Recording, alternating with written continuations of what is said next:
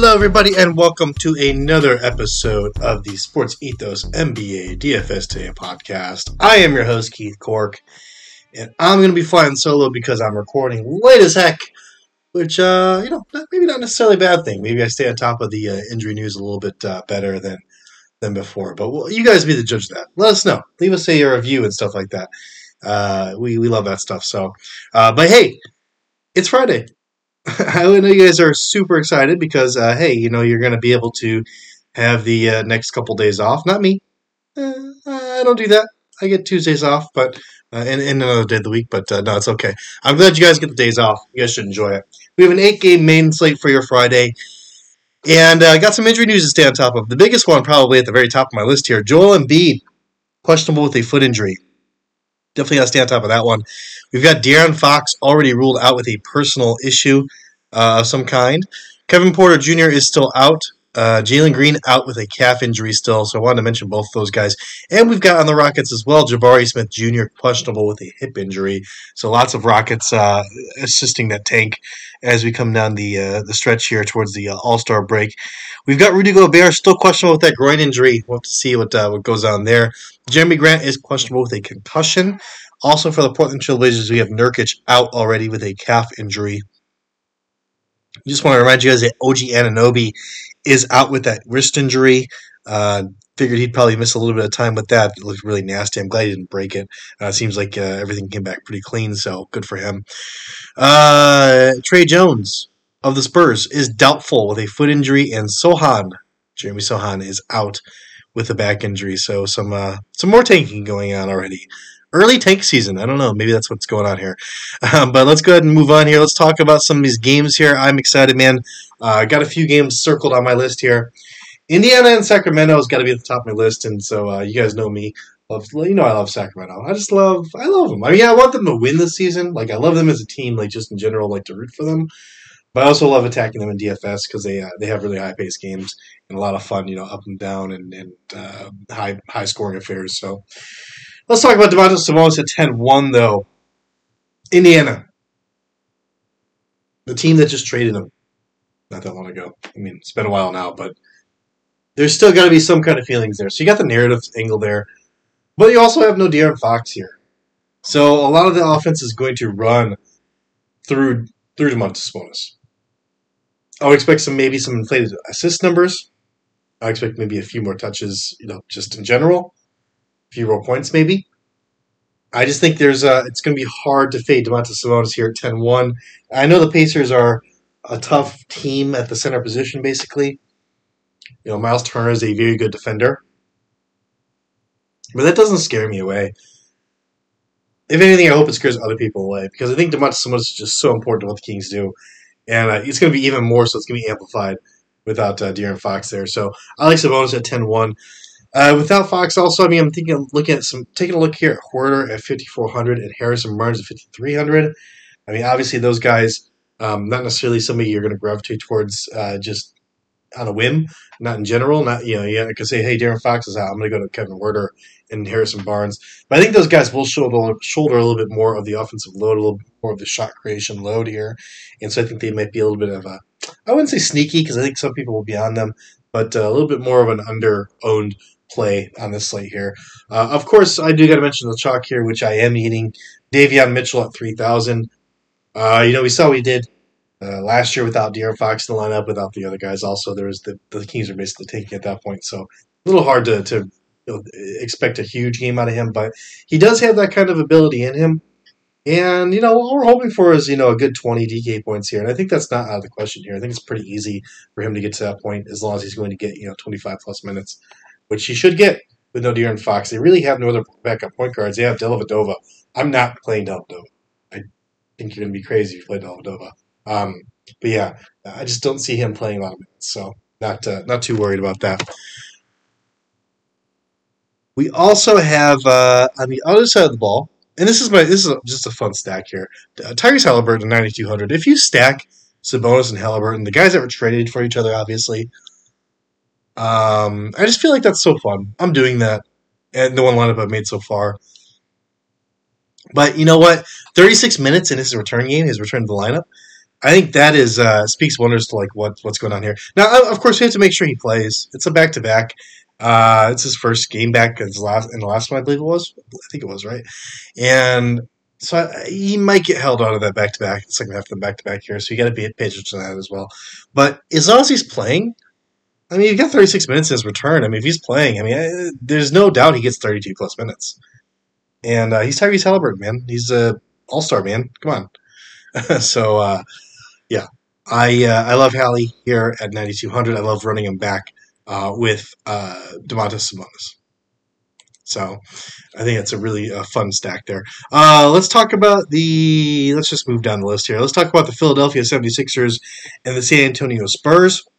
Embiid is the big question mark here, so I do want to talk about that. If there is no Embiid, I've got some interest in this game. If there is Embiid, I think Embiid's obviously got to be a play for you. The Spurs are just dreadful at guarding opposing centers.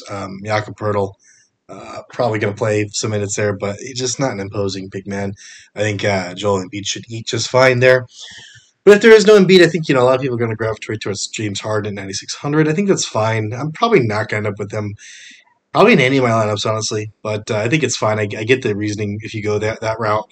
I'm looking more so at a couple of other guys, though. I'm looking at Tobias Harris at 6,000 if there's no Embiid. And even more so, probably my favorite play here is Tyrese Maxey at 5,900 if there's no Embiid. Just more offense to go around. James Harden's more of a facilitator these days. He's not really going off for those 40-point games anymore. He can give you 20, 25, but he's not really doing that anymore. He's not the guy that's dominating the ball in that way. He's more of a facilitator. So I'm looking for the guys around him to kind of go off. So Maxey and Tobias are the guys I'm really keyed in on here. And I think I'm more so keyed in on Maxey just based on my other plays in the slate here and needing the guard position a little bit more. Speaking of guards, though, on the other side of the ball, I do like some Josh Richardson as a kind of a GPP stab here at 4,800.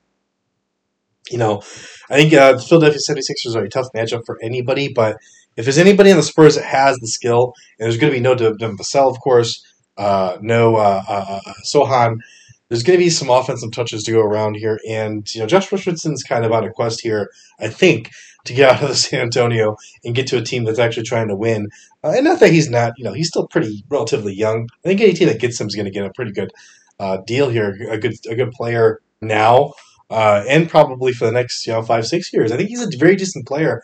I don't know why the Heat gave up him so early, but I think he's skilled. I think he's probably, if I'm going to guess on any of the Spurs, aside from Keldon Johnson, that's going to be able to handle this Philadelphia defense, it would be Josh Richardson. So I do like him a little bit as a GPP play here.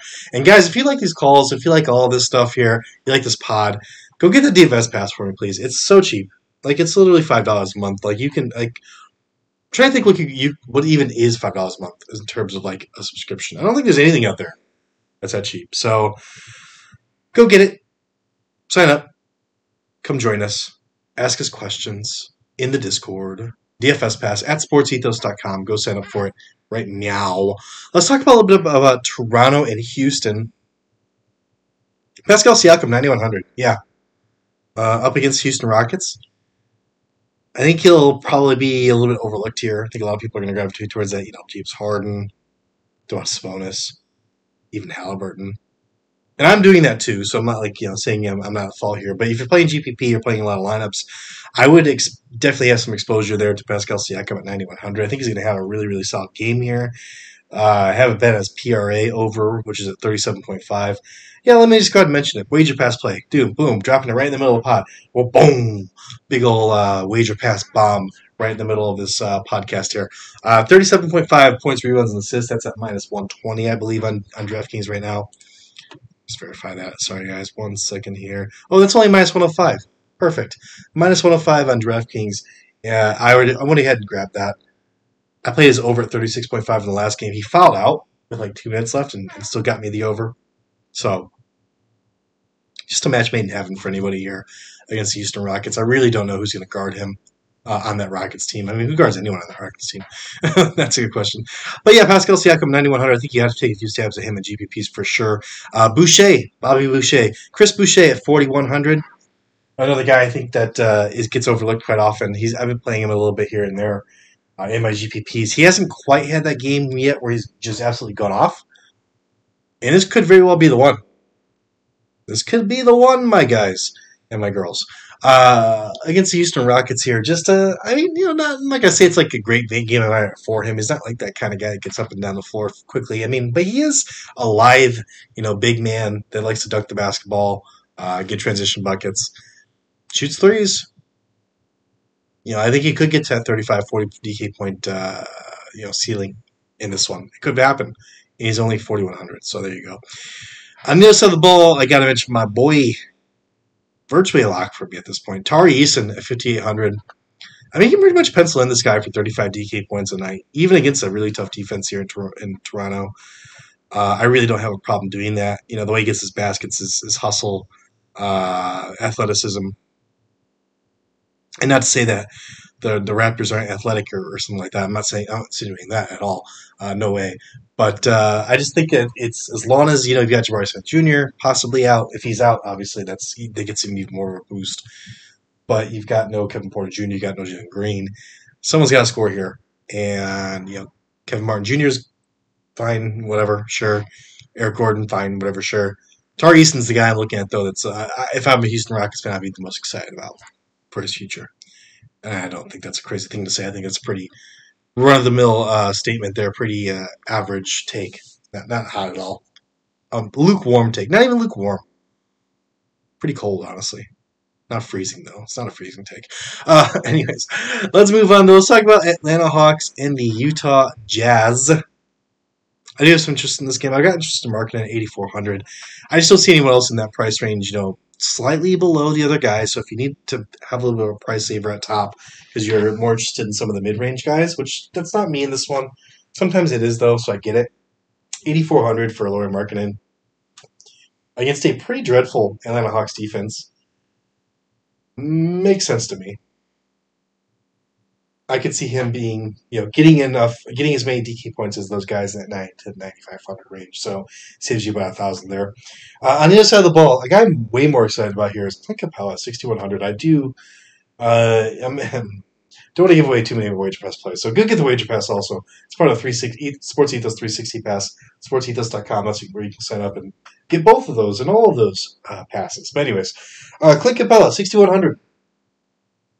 Yeah. It's against Utah Jazz, against Walker Kessler. It's going to be an interesting matchup. I'm going to be watching that a little bit. I want to see how Walker Kessler handles a high flyer above the rim, blocking the basketball type center.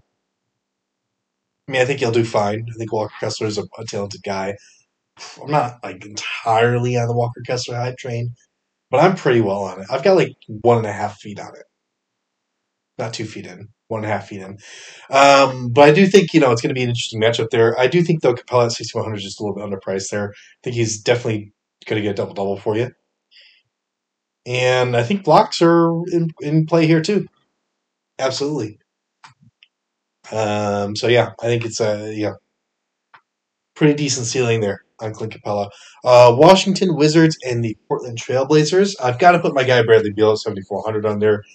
I've been riding this Beal train for a little while now. He is a previous, 2019 that he was almost was he the scoring champion of the NBA? I think he might have ended up second, maybe. Was he first? I can't remember. I mean, who really cares who leads the NBA in scoring? Whatever. But he was up there. This is a scorer, man. He is an absolute scorer. Still getting his legs under him a little bit from the injury, being out all season, basically. Portland Trailblazers, though, maybe no Jeremy Grant, who's kind of the anchor of their defense. I don't know. Things could get ugly here. And I know I played in the last one, Bradley Beal, and I think he had 44 DA points or something like that. So looking for something like that again, I think it's very possible here. Another guy that could be a little bit of a price saver for you, a little step down here from the top guys if you want to go a little bit more of the mid-range route. But a guy I'm probably even more excited about and more sold on is Deni Avdija at 5,000. I think people are going to forget about him a little bit because of the postponed game. Didn't play in the last one, so they haven't been rostering him for about 3 or 4 days now. And, Yeah, I mean, once I said Rui Hachimura out, I think he scored like 32 or so DK points and over in three straight games. And, look, I mean, I'm not guaranteeing that continues, but I do think as long as those minutes are there, the usage is there, I don't see any reason he's going to score less than, 30 DK points, which is 6x value at 5,000. If he has a stinker, he's probably going to put up 25. That's 5x value. I mean, it's not going to kill you. I don't think he's got a crazy high ceiling. He's not going to probably not going to score, 45, 50 DK points. It's just not going to happen. It's not really what he does. But at 5,000, yeah, just go get him. Put him in your lineups. He's nearly a lock for me as well. I do have some interest. Like, I'll mention him at the end here. Let's talk about the Detroit Pistons and Charlotte Hornets game here. A couple of guys I got here. And it's on the Detroit side against the Charlotte Hornets, who are just still not very good. I know my Bulls just beat them tonight, and they should have because the Hornets are. I don't know if you'd say worst team in the league. I mean, the Spurs exist and they're tanking. It's hard to say because it doesn't feel like the Spurs are really trying to, you know, not win games. But still, I think the Hornets are giving them a run for their money. They're not very good. So yeah, I have some interest here in Bojan Bogdanovic at 6,600. He's got to be licking his chops here. Probably one of the last chances to do a little bit of a showcase here for the trade deadline. Probably looking to get to a contender. And I think the Pistons have every reason to inflate his value as much as possible and try to do that for him. Because the Pistons are also not very good. Let's not be around the bush here. They had okay Cunningham, so it's a little rough to judge them entirely. They have some promising pieces, probably more promising than Charlotte, honestly. But I digress. I think Bojan could have a very big game here at 6,600. I think, I definitely have a lot of interest in him there. Yeah, do you want to go Bojan? Do you want to go Paulo? I haven't mentioned him yet. Paulo Banchero, 6,800. I've got interest in him as well against the Minnesota Timberwolves. I think he's going to be a slept on here. That's such a low price for Paulo. But I'll talk about him. Sorry. So do you want to go Bojan or Banchero? That's kind of where I'm at right now. I'm not sure. I'm going back and forth. I think right now I've got Bojan just because he fits my salary. That's the only reason. All right, the other guy I want to mention on Detroit, though, Jalen Duren at 5,400 had some monster games. Hasn't been having monster games recently, but this is the Charlotte Hornets. We all know where to attack the Charlotte Hornets. You attack them at the center position. Yeah, I think Jalen Duren might be my lock of the day. So I've got like I got two guys that are almost locks. I think Jalen Duren's my one lock. I think he's going to be chalky. I think a lot of people are going to have him. But that's okay. I don't mind. 5,400 is just such a good price point there for a center. Pretty much guaranteed to put a value for you there. Yeah, that's my chalk I'm eating for sure. Let's talk about Banchero, though, against Minnesota. So, I'm flipping the script a little bit here. You guys know I usually go with my guy, Anthony Edwards. Not too into him here. I think he's fine if you want to go with Anthony Edwards. I can't really argue against that, though. He's like nearly 10,000, though. Kind of the value is just kind of squeezed out at that point. And I mean, he's been in the mid 7,000s pretty much all season. And we're getting a pretty cheap discount here on him. I mean, what are we looking for here? He's at 6,800. We're looking for like a 40, 45 DK point game. I mean, I can get that. It's a little tough, maybe. I absolutely think he can get there, though. I think he could. I'm very high on this young kid. I think he's a very talented player. All right, let's move on, though. Let's talk about Thrive Fantasy. If you aren't signed up at Thrive, go use promo code ETHOS to get your first deposit match up to $250. And you're going to pick some player props. And you're going to win some money. You pick 5 or 10 player props in a tournament, and the highest score wins a share of the prize pool. I do have a couple here, just 2 plays here. I don't think I'm going to play this slate.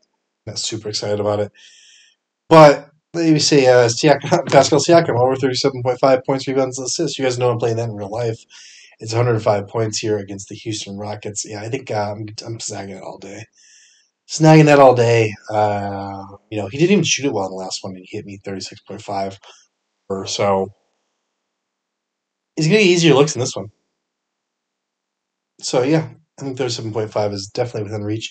Lauri Markkanen over 8.5 rebounds. That's 95 points against Atlanta Hawks. Yeah, no reason to believe he won't be able to grab that. Um, you know, John Collins and Clint Capella are good rebounders, no doubt about it. He's going to be playing next to Kelly Olynyk. That's the thing that probably makes me like this the most, is that Kelly Olynyk is more of a perimeter-oriented big.